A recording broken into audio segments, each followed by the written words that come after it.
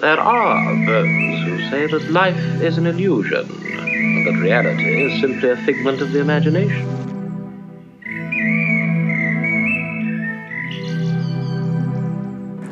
Look who the birds have brought us this week.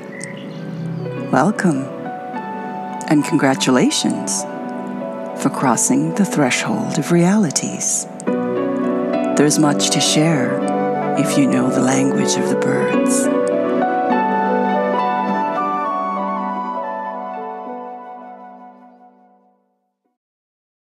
Welcome back to the Godbox Cafe. It has been a hot minute since we last crossed the veils together, but I have been a very busy bee putting together videos for YouTube and preparing courses that I will make available on my Vimeo channel in the near future. Meantime, I'm bringing you a recording of an interview I did a while back that is more relevant than ever before on the teachings of Steiner in specific relation to eurythmy. Enjoy. Welcome to the Godbox Cafe, Marc-Antoine Brodeur. Thank you. Marc-Antoine, can you please give us a bit of a background on what it was that prompted you to choose this discipline above any others with regards to how therapeutically you might be able to assist others on their personal paths? Yes, I can.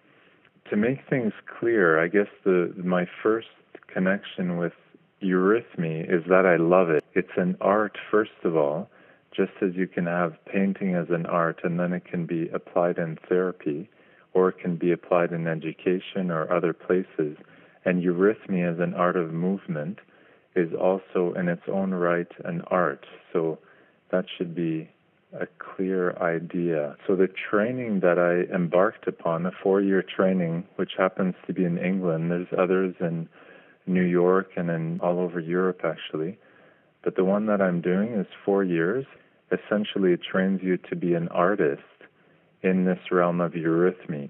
So what we do, my connection with it is that we were able to make visible through the movements of our body, moving our physical body on the stage, poetry and music.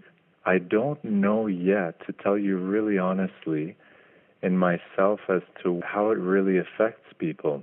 I've received eurythmy therapy before when it's applied in a medicinal sense, and I've also received it a lot as an educational tool as a child because I went to a Waldorf school, and I've also been able to teach children and adults sometimes a little bit about eurythmy. And it's difficult to know what impact it has on them, but my principal connection with it is that I love it as an art. It's a lot of fun.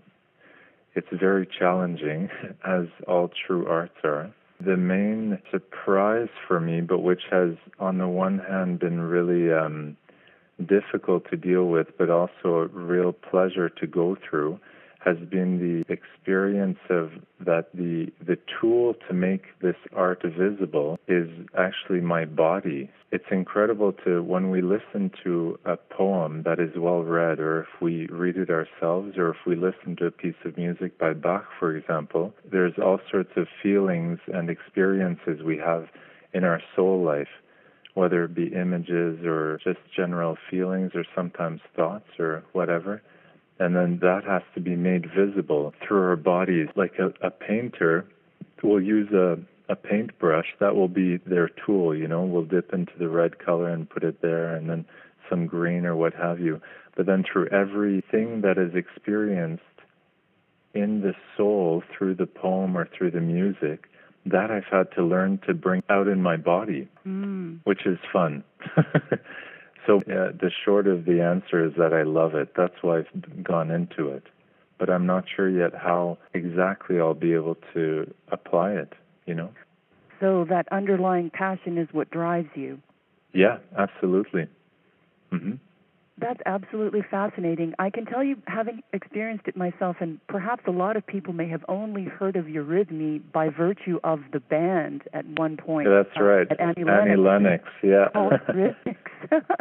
And that she actually went to a Waldorf school in England, and I assume that's where she got her band name from, the eurythmic. Mm-hmm. Well, there you go. Fascinating how people might now have determined what the name of the band came from. But this, I can say, were my own personal encounter with this was purely as a recreational lesson in between my shamanic teaching that I did in Oregon. And I was profoundly affected by this. Now, I think the audience needs to know that you do not have to have any kind of dance background, because the impression was amongst the people who had gathered in the circle that the only way to really pull this off was if you were a dancer or a natural dancer. But that isn't necessarily the case. No, that's right. It's just as anybody can, with a bunch of friends, you can sit together and sing a song together.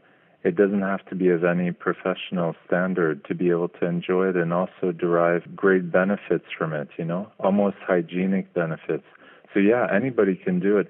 And actually, I've heard of it done even, there's a dear friend of mine who lives in Germany who's she's already a eurythmist and doing a therapeutic eurythmy course. And she actually works with mothers now in their homes who experience all the stresses of daily life and the tiredness sometimes or whatever challenges they go through.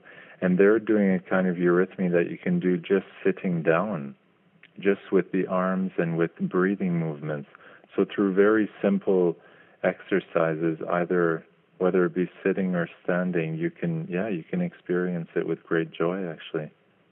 Wow. So then if you have physical limitations, say an individual who may be handicapped or paralyzed, they can still reap the benefits of this.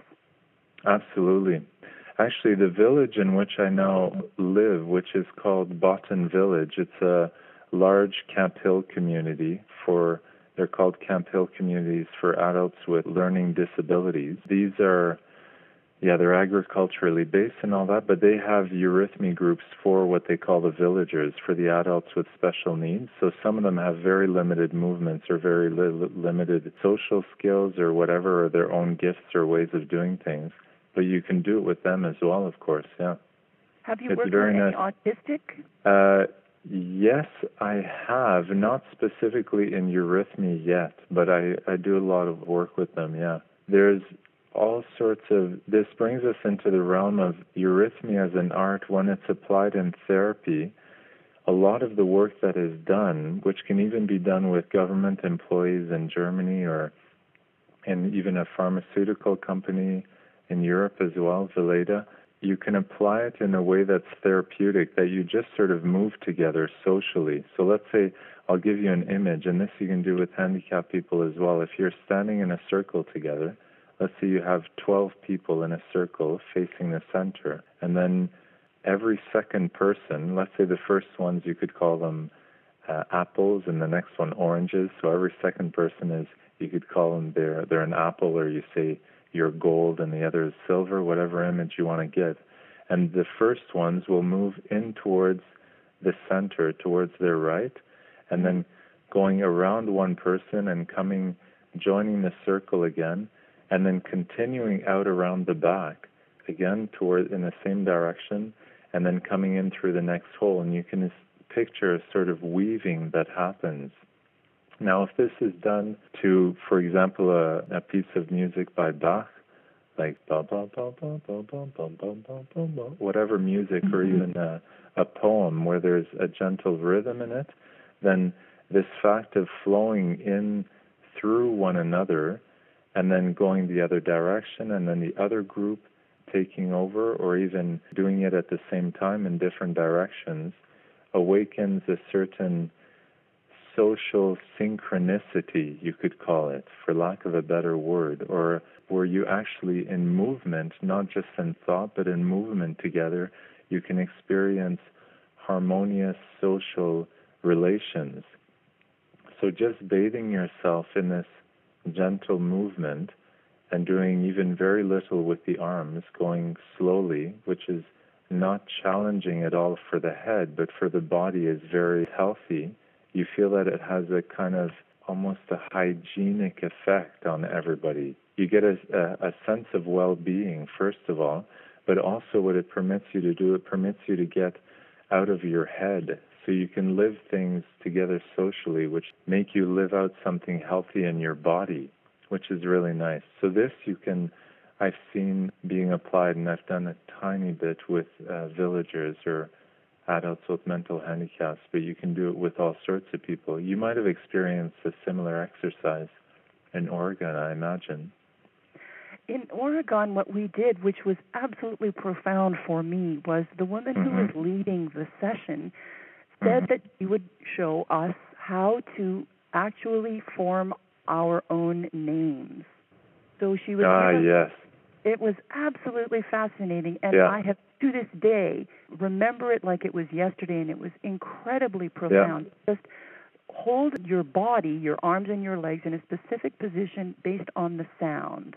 And she was demonstrating with her own name, which was Hannah. So that would have been two positions that she would hold, one for Ha and one for Na. And then she would go around the circle and show everybody what the position was for each of our names. Yeah, it's surprising to see your own name, isn't it? Absolutely. I never in a million years would have thought of how one would be able to physically describe the sound of your name, which is your signature, your essence, it's your resonance. So this is absolutely incredible. And what's interesting is that this is a thing which we have to always remember with eurythmy when we talk about it or when whatever, is that I hope people, not just on the internet, because you can find lots obviously on the internet, but ideally that people would be able to see some good eurythmy. That's the best thing. So if somebody were to ask me, what's theater?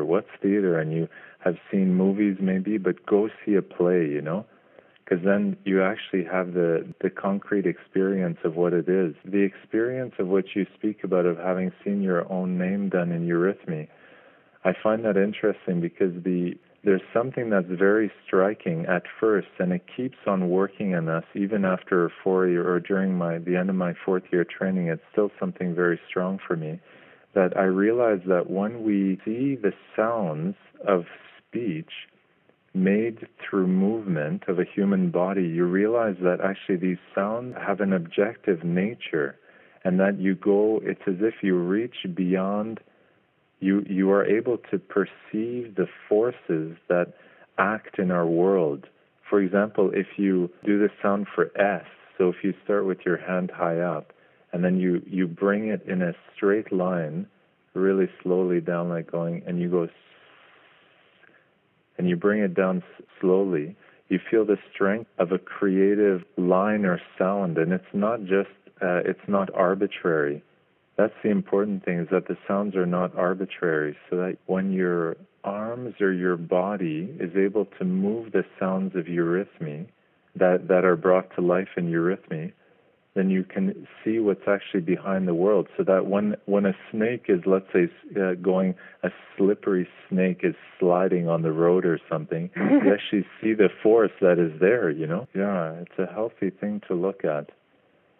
Well, and I think particularly when you're in an urban environment and you're completely disconnected from nature, so all of these natural rhythms that normally would have been completely tuned into, we are completely cut off from. So this is an opportunity to really tap into that in very profound ways that I have not encountered in any other type of expression.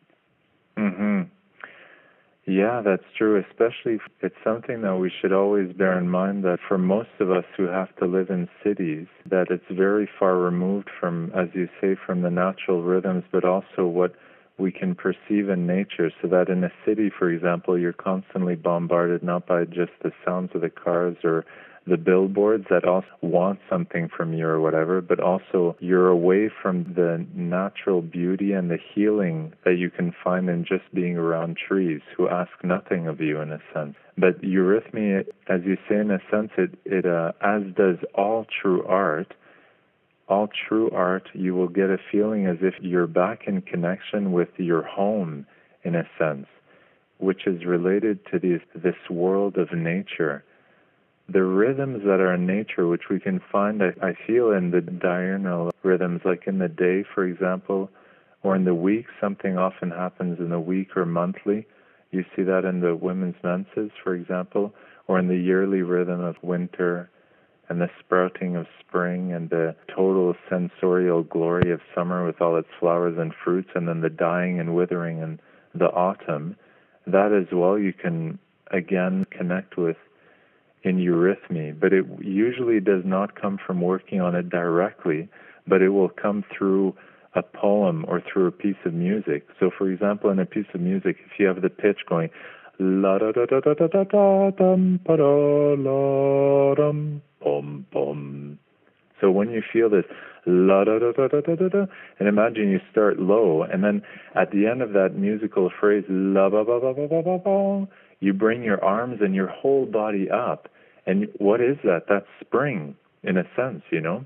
Mm-hmm. So if that would have been Mozart or Bach, actually the energy that is behind this surging of sap that we see in the trees nowadays, or the flowers sprouting up, what is it doing? It's la ba ba ba ba ba ba ba.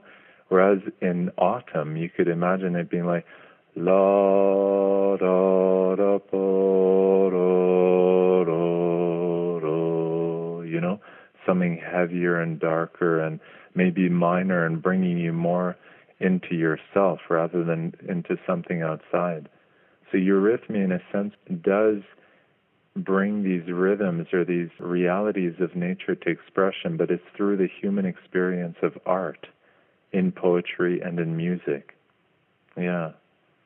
And it is, but it's healthy, eh? Blending, yes, most definitely. And do you find, given that this is a very visceral thing and a very much being in the moment, very much like the power of now that Eckhart Tolle talks about, yeah, there are some people who do not find it comfortable to be spontaneous and to give themselves permission to release and simply allow those rhythms to take over. How do you overcome that with people who are very self-conscious and very much afraid of moving physically because they're shy or that's right. repressed in terms of acknowledging their bodies? Yeah, that's right. There's a lot of, especially nowadays, you know, with the influence of the media and magazines and all that, or even just not being used to use our bodies to express something beautiful, but our bodies are usually turned towards, well, thank God for most of the time, towards practical deeds, whether it be washing dishes or tying our shoelaces or putting something in the computer. Yeah, so how to overcome that? When there's a group of people, what I feel is the more that my experience is, and this is mostly with teenagers so far, is that the more that I'm really into it, let's say into the piece of music, and even if I know it deeply, I've worked on it for years, it doesn't matter. If I can, again, be really, really connected and with how that particular pianist will play it or how that speaker will speak it, then the more I'm into it, the more I'm able to help them experience it and just have joy from it. But also, it's knowing who you're dealing with. Your question is one of pedagogy in a sense, so that if you're really able to enter not only into really welcoming with warmth the people that you're working with, but also being really aware of details. So let's say if there's a woman called Mandy and you saw her last week and, I don't know, her hair is a bit more frazzled this week, or her clothes seem to hang on her with more weight, or she might be lighter and seem to have more spring in her step. These are all details, I think, when working with children or with adults or with anybody, to be really awake to and to be interested. When a student asks a question, the answer should be brought. Ideally, we'd be able to really go into our own hearts for the answer, to really be, what is it from my experience? And not, if you can't answer, you don't answer, obviously. But the biggest thing as well is, again, you trust the music and you trust the poetry and you just live it. And the more you just move together, you always start with something very, very simple, especially with lay eurythmy class, that people can easily go into and that's not technically demanding. The other thing which will help, and this is with for getting people into experiencing, is that in the totality of the lesson there should be a breathing. So that in eurythmy, for example, you might do something which will bring you really into expansion, out into the open, and then which will really bring you into physical contraction, bring you really close and into yourself. And then other exercises should be very social, where you're not focusing on yourself, but it's really the space between you and the other people partaking in the course. And other aspects will be where you want it to be. Sometimes you want it to be really in the breathing of the heart and the lungs and how you can move your arms, so doing an Alleluia or something. And then other times you'll be doing a really quick, difficult, fun thing with your feet, with a poem like 1, 2, 3, 4, 5. I once caught a fish alive, for example. But pointing your toes in quick directions and a 5-pointed star or something. So all this will help people in themselves to live into the class if there's breathing. It'll help the totality to be more of a healthy thing. Yeah, there's one other thing which is related to that, and that in relating to the poetry and to the music, which is always our guide and which we can trust, especially from the Baroque, classical, Romantic age. There's some modern poetry that is also really good, but it tends to bring you more into your head. Ideally, with eurythmy, a lot of the time you want to bring people who are nowadays so up in their head, ideally they can go down and live into their bodies and into their hearts more, so that you actually have what Rudolf Steiner talks about when he speaks about the speaking feet and the singing hands or arms and the sensing head, so that the head is there to perceive in eurythmy, not to think things out, but to perceive, to hear, and to perceive through our eyes and the other senses. And then our feet, funnily enough, are there to speak the poem. You actually speak in the way that you move about in space together. And then the arms are there as this middle point, this breathing between the willing and the sensing in the lyrical, or in the breathing of in and out. And this is where you can also experience the relations between people. So if we can get people in the classes to get out of their thinking or conceptual activity and just to breathe down a bit into their hearts and into limbs, that can usually help people get away from their self-consciousness. Yeah. That is hugely significant now, particularly given that our society rewards responding from a rational perspective and tends to deny emotion. And a lot of people are burying and repressing that, and there are physical consequences to that. Yes. And the physical consequences, it's not only will they be in somebody's own life where there's a certain sclerosis that can happen in the body, or a stiffening, which some people do sport to move things a bit more or run, but also these things, just as eating like chemical foods and all that, are also passed down through heredity. So in not living so much with joy in our bodies and in our heart thing, or a wholesome general existence, you actually make the bodily basis of our existence less capable of carrying the soul in a healthy way in the long run, not just for ourselves, but for generations. Yeah, that's a danger. Oh, indeed. It's funny that it's amazing to what degree in education nowadays they really, even from very early childhood, that they have computers in nurseries or in kindergartens. It's so sad, because if you watch somebody else or even yourself, when you just examine what happens when we go to see a movie, I'm not at all, by the way, speaking against these technologies, because they're essential and they're extremely helpful for the modern day human being. So I'm not saying anything against these technologies, but nonetheless it's important to be aware of the fact that when we are using screens, whether it be a movie or television or in front of the computer, that actually the body does extremely little, that all of the movement that we use, let's say even just in talking to each other or in cleaning or whatever it might be, or gardening, all those movements are brought down to the tips of our fingers, whether it be on the mouse or on the keyboard, or just sitting there completely placid in a way. in front of the screen. Also, the eyes, you'll notice that they dilate and they close as regards how much light, like in movies, you can see it go open or close, open, close. But the distance, not only the distance of things, because you're actually watching, it's like looking at a wall essentially, so the distance doesn't change, but also the attention. If you're looking, whether it be at theater or you go on a walk, you're always, your own will unconsciously guides your eyes to looking at things close or further away, or you see a fluttering bird over there, or a person walking there, or an old man in his red hat, or your attention will be brought to look at different places. Movies will, all this work is done for you. So you sit there, you're completely still, which is fine, but then actually the soul content is all poured into you without you really needing to do very little inside. Yeah, it's so totally even passive. though, yeah, it's extremely passive.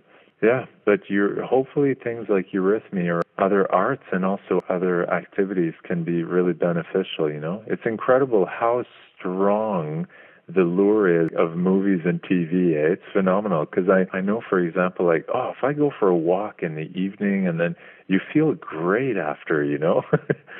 And you've seen things, but it's incredible how, like, ooh, a movie, how strong the lure is. And I've never understood really why it's so strong, but I know that it's something that I have to be awake to. I think to address that, a lot of people are so unhappy with their own lives that this is a form of escapism where another drama is presented that may be a little bit more exciting than what they're dealing with on a daily basis. So it compensates for what's perhaps not happening, or it's a way of escaping the stress and a lot of the negativity that we're bombarded with. Yes. And unfortunately, from what I've been able to perceive in most television and movies, it's not the highest moral principles, wherever they might come from, that are brought to life there, you know? I worked in the industry for 16 years, and believe me, I'm well aware of what the codes are. You're completely right on there. Yeah, that's it. So, but it's nice to bring, it's really fun to see children, even in Waldorf schools, let's say they've just had a healthy math lesson or they're doing a math block, and then they come to eurythmy class and they've been thinking about history or being in pictures, and then all of a sudden they can burst out into movement and play, which is lovely. So that actually, for children and for teenagers as well, eurythmy is at its most beautiful when the children are completely at play in it. It's like the most beautiful thing to see any human being in play, in real play. Let's say you're even playing chess with somebody, and there's this moment of like, and you laugh and you're freed from a grind of the weight of bodily existence, but in a very healthy way. It can happen when this sense of play can happen in movement together for children. I feel when it's at its highest. And play does not only mean laughter and sort of excarnation or something really light and happy. It can also be in the most intimate and deep and darkest minor soul move of like Beethoven Pathétique, for example. Like you think of the da, da, da,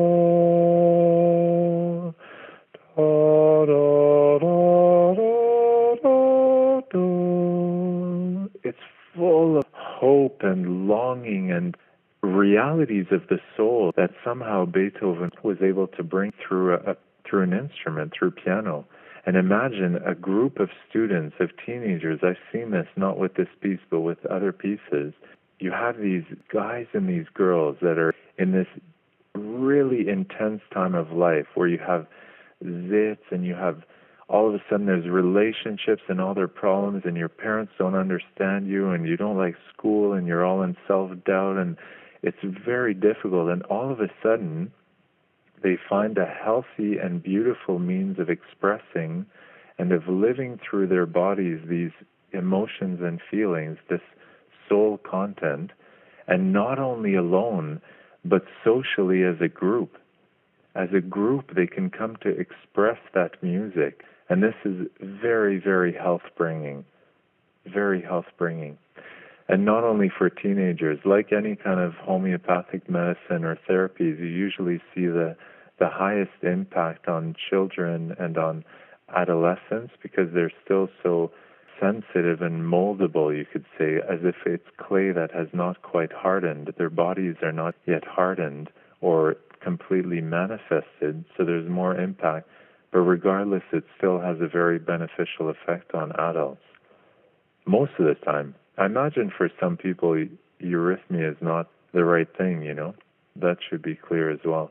From my perspective, you've tapped on a multitude of things that can't be emphasized too much. The whole notion of getting in touch with your own body, getting in touch with the rhythms of music, working in a group circle situation, all of those things tends to be completely dismissed where our day-to-day lives are concerned. So this is feeding a need that is very deep. And as you said, from an adolescent perspective, because our society does not have rites of passage unless you belong to, well, in the Aboriginal communities, they absolutely acknowledge these transitions. So this perhaps may be a direct consequence of a lot of this confusion and anger and frustration and doubt is because this transition period is not being acknowledged except as something that parents find incredibly annoying.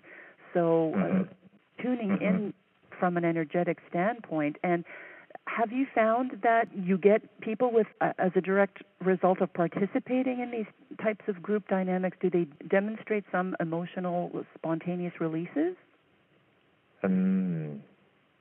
Yes, interesting.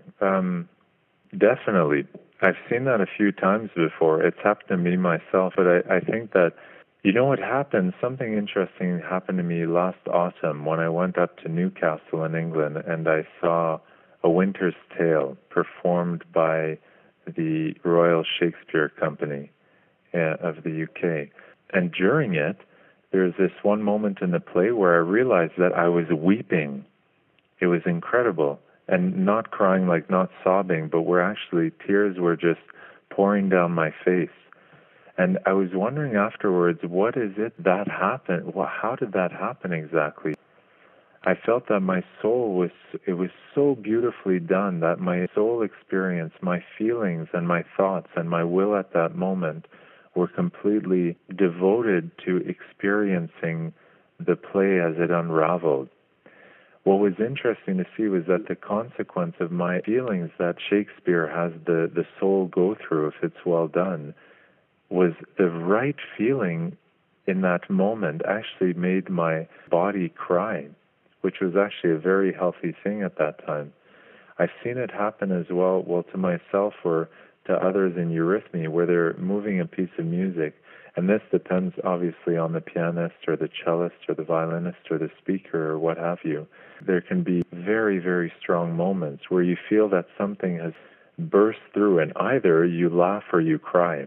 Usually we tend to laugh together in groups. You go to a dinner party and if it's a fun dinner party, then people will tend to laugh and not usually cry together, That's sort of a social thing. But it does happen sometimes that people will cry.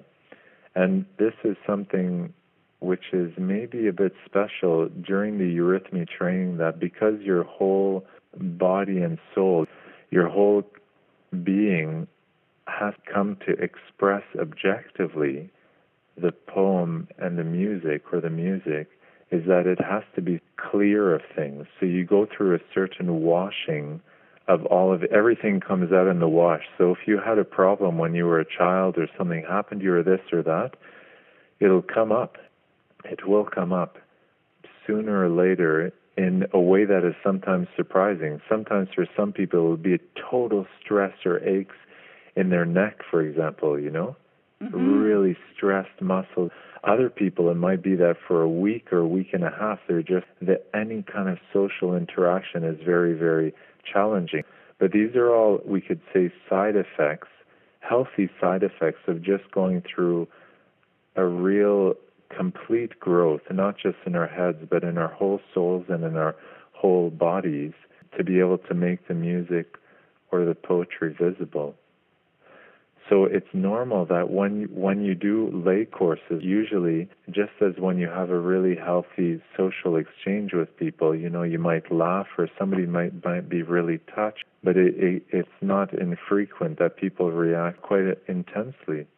Some people, it might take them years before in moving to eurythmy that finally, and when they do an L in Alleluia, which is sort of a transformation or a transformation or metamorphosis of the lower, more physical elements into something which brings life and light into things. The movement of the L does this with the arms. It has to be seen to experience, but after years then finally doing that will actually affect them. They'll heal or they'll become more themselves actually.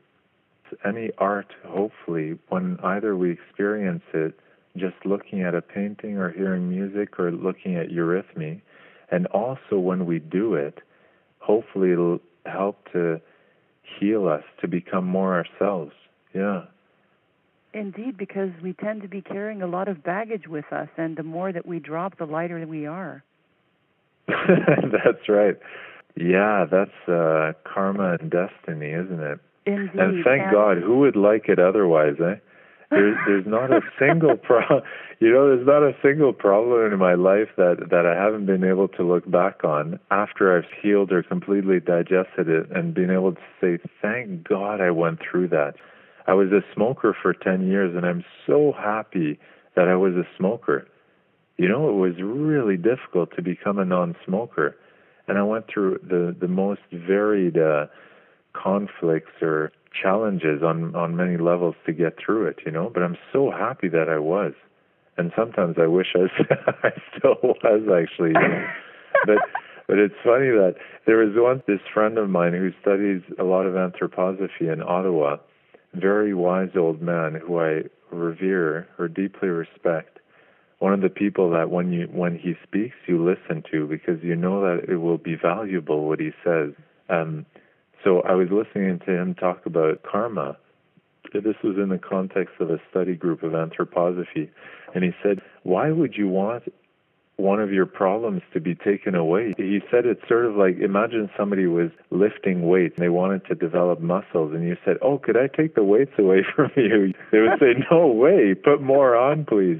And in a sense, that's what our attitude should be towards problems, so that when we are able to perceive something in ourselves that we need to work on, or that's just a challenge with somebody else or in ourselves, it's great. What an opportunity. That's why we're here, Life is a school.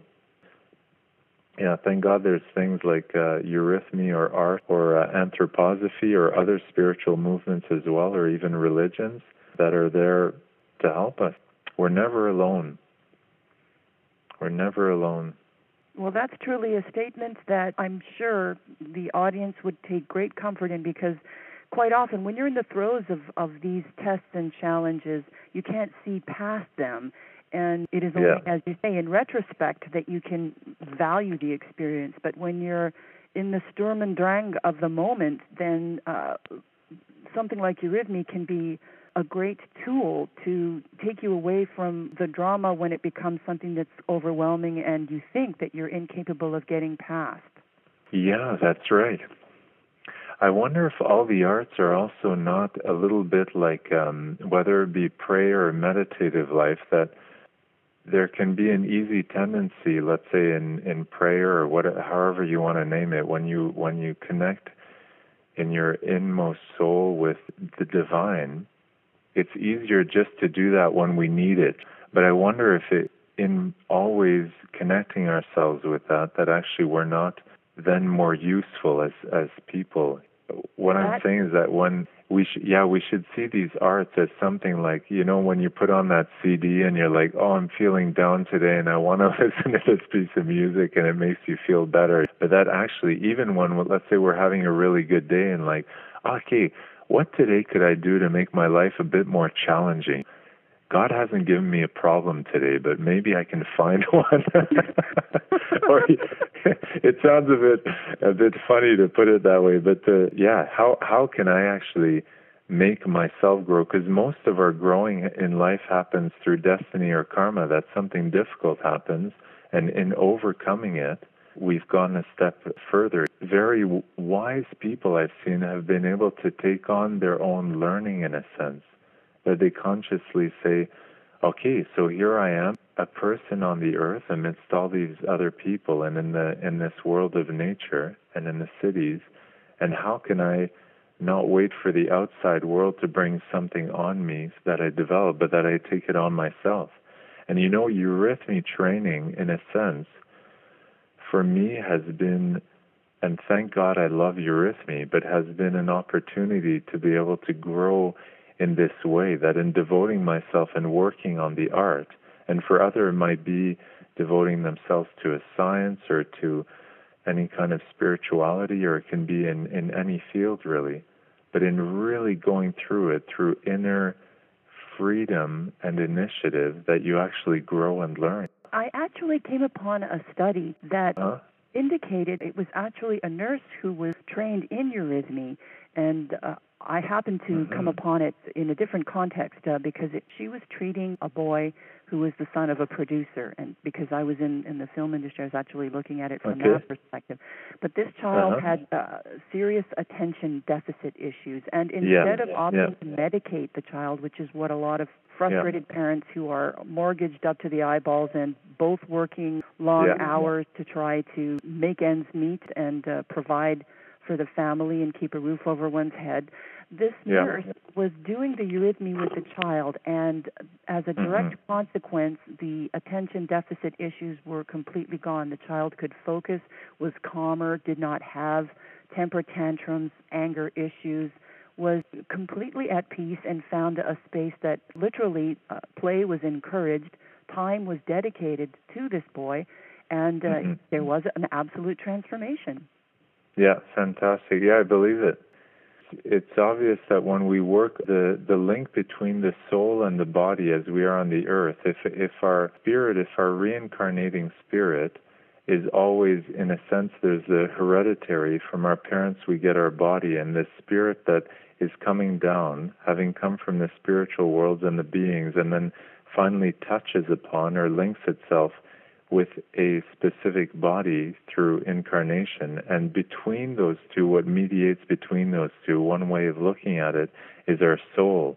Now, if the soul, either in the education or in the way what destiny has brought the child through its upbringing, through its fruit, through whatever it might be, if that is not harmonious, then you tend to get a nervousness, or it can be a sluggishness. It can be all manifested in many sorts of ways.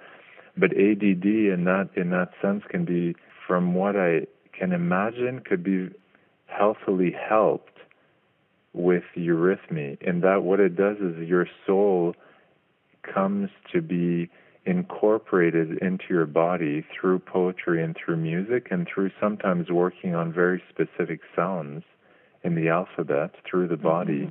Then the soul can be more in the body. So it doesn't surprise me that it would have been very successful.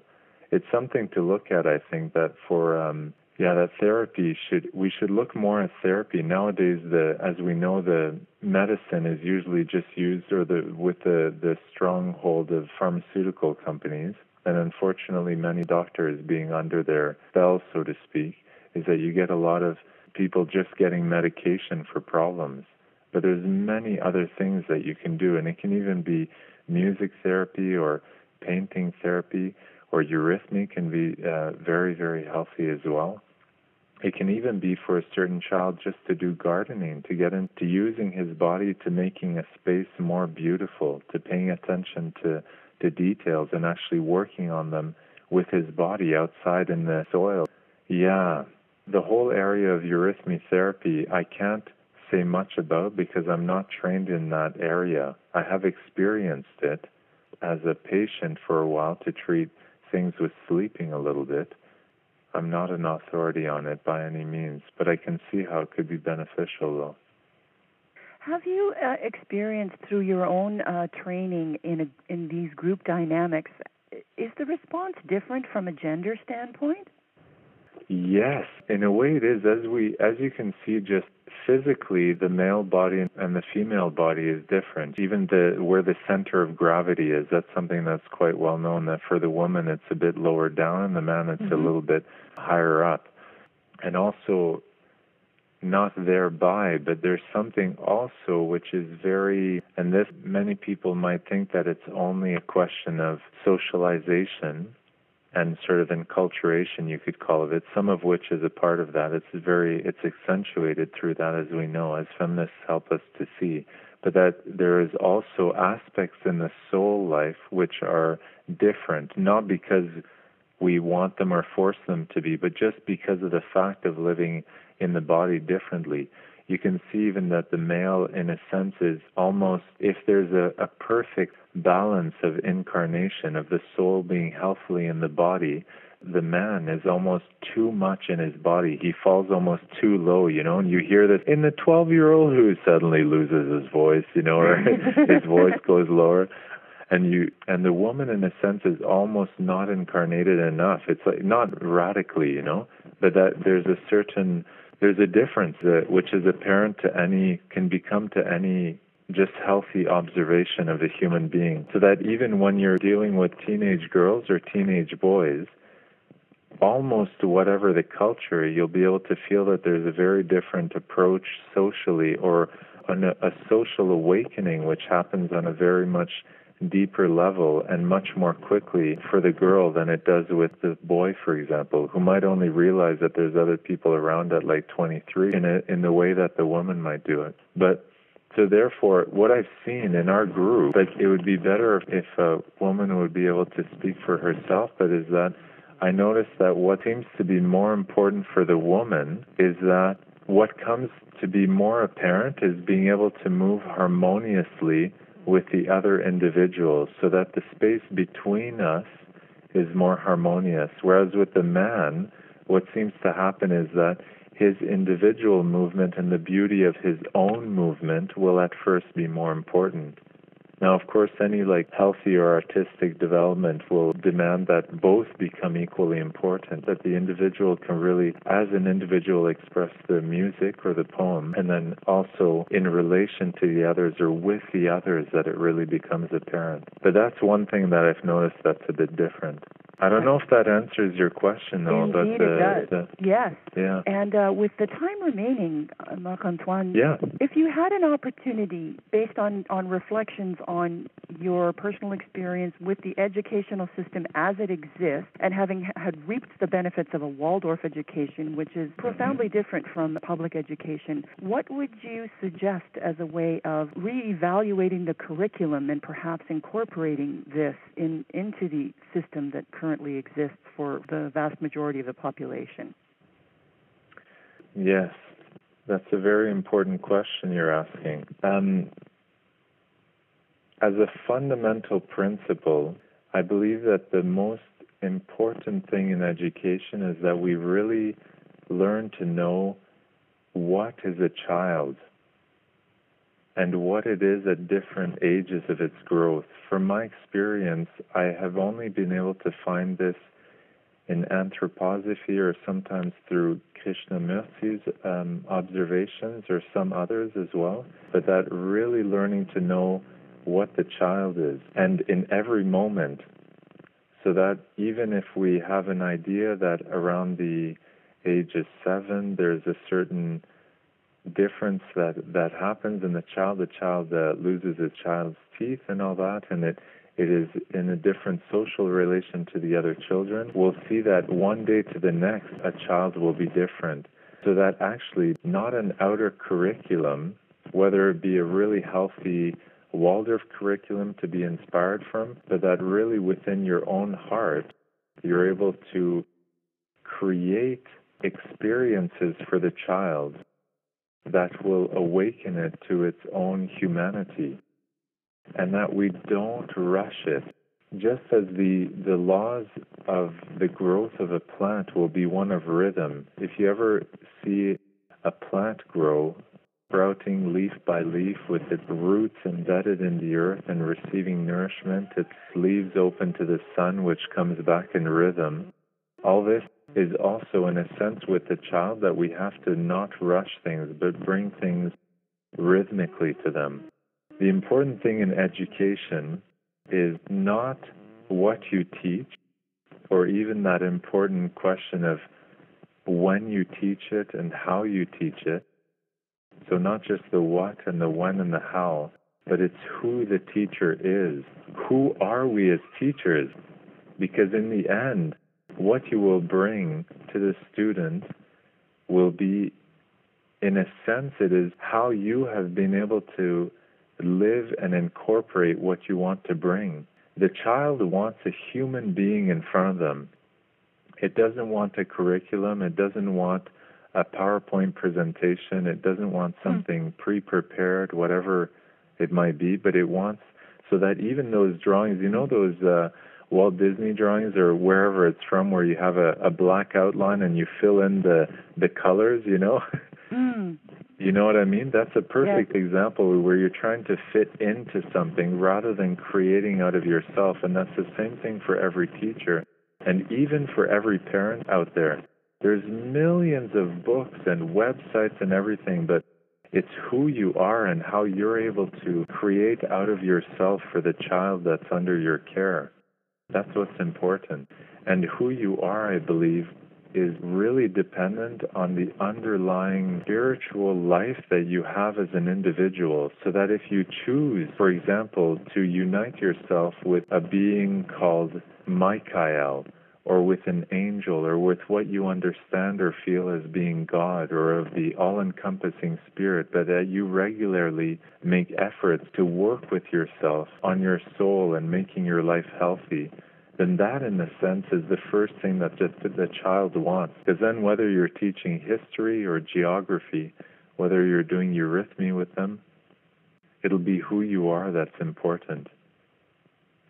Having said all that, it's a good thing to look at Waldorf education. Because in that I found very healthy curriculum. It's not just what you bring there, but it's when you bring it to the child. And that's of essence.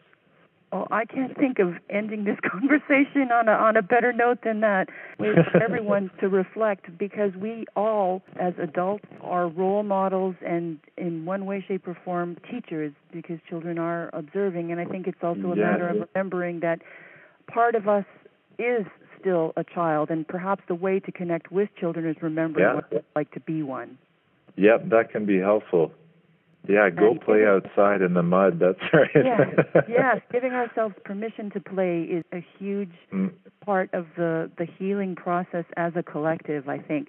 Marc-Antoine, where are you going to take yourself with these studies now? For those people who may be interested in taking up eurythmy, or perhaps arriving at a point where they end up teaching, what would you advise or recommend, and how would they be able to get in touch with you? If someone's interested in eurythmy, the best thing is just to either go watch some, which you can find posted on the web, or to go do some lay classes yourself, and that they can find themselves. If someone's interested in doing a training themselves, one thing I can really recommend is that visit as many schools as possible and try to find your teacher, because there might be a school even where the students that happen to be there you don't connect with or whatever, but even if there's one teacher that you feel, that's a person I really have to learn from, that's very important to listen to, I think. And it's interesting to see what, obviously, the founder, or the one who brought anthroposophy or spiritual science, Rudolf Steiner, has to say about it, so I can really recommend reading his stuff. Okay, perfect. A wonderful school because I imagine lots of your audience is from the States, is that correct? Or all over, actually all over. All over, okay. Yep. Spring Valley is a lovely school, a really good eurythmy school if people are interested. That's in New York State, about an hour from New York. But, okay. Yeah. Hey, thanks, Yvonne. Oh, thank you, Marc-Antoine. It was an absolute pleasure and a very eye-opening and inspiring, and made my heart sing talking to you. Well said. Hey, great. Well, have a great day. Same to you. Thank you so much for taking time out of your day to speak with us. Yeah, pleasure. Pleasure. Since I last spoke with Marc-Antoine, he has dedicated his life to making certain that the benefits of eurythmy from a therapeutic standpoint are shared with people in the medical community. He is now based out of Germany and is conducting online workshops for professionals to benefit the collective. Take a moment to subscribe to the podcast to support our efforts to continue bringing you this information, and have a look at my YouTube channel as an addendum, the link of which will be found in the show notes. Until we meet again across the veils, breathe in this beautiful music and have a lovely day.